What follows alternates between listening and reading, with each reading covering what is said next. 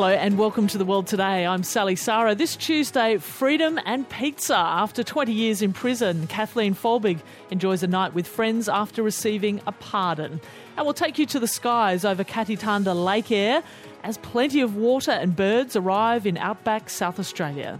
Well, I think it's starting to look stunning. We're seeing the water that's come down from the Georgina Diamantina system entering the lake, and it's taken around 30 days. There's always something different out there. Like, I've probably flown over it over 1,000 times, and I'm definitely not bored of it.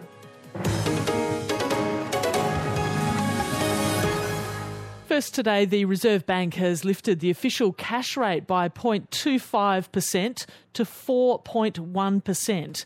This is the 12th rate rise since May last year as the RBA tries to tame inflation. With the latest, I'm joined now by our senior business correspondent Peter Ryan, who is outside the RBA headquarters in Martin Place in Sydney. Peter, what has happened? Well, good afternoon, Sally. Yes, as you mentioned, the cash rate has gone up by 0.25 percentage point to 4.1%, so that means more rates paying.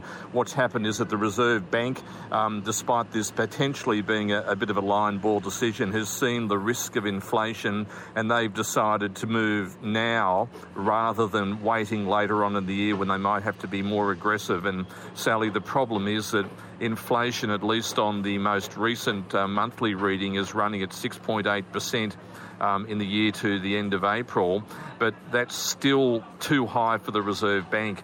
And in the statement this afternoon, the Reserve Bank Governor, Philip Lowe, has said that there's a possibility that there might be more rate rises to come, and that fits in with expectations from market economists. So, Peter, the cash rate's sitting up at its highest level in 11 years. What impact is this going to have on people's mortgages?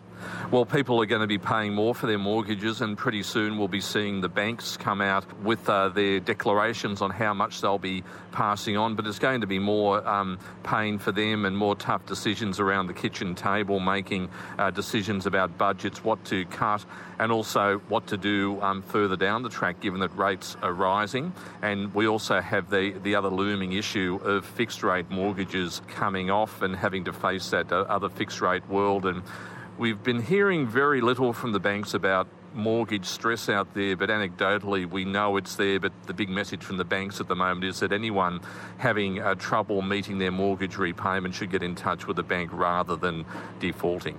Peter, the big question, will there be more rate rises? Well, it's looking as though there could be at least one more, maybe two, later on this year.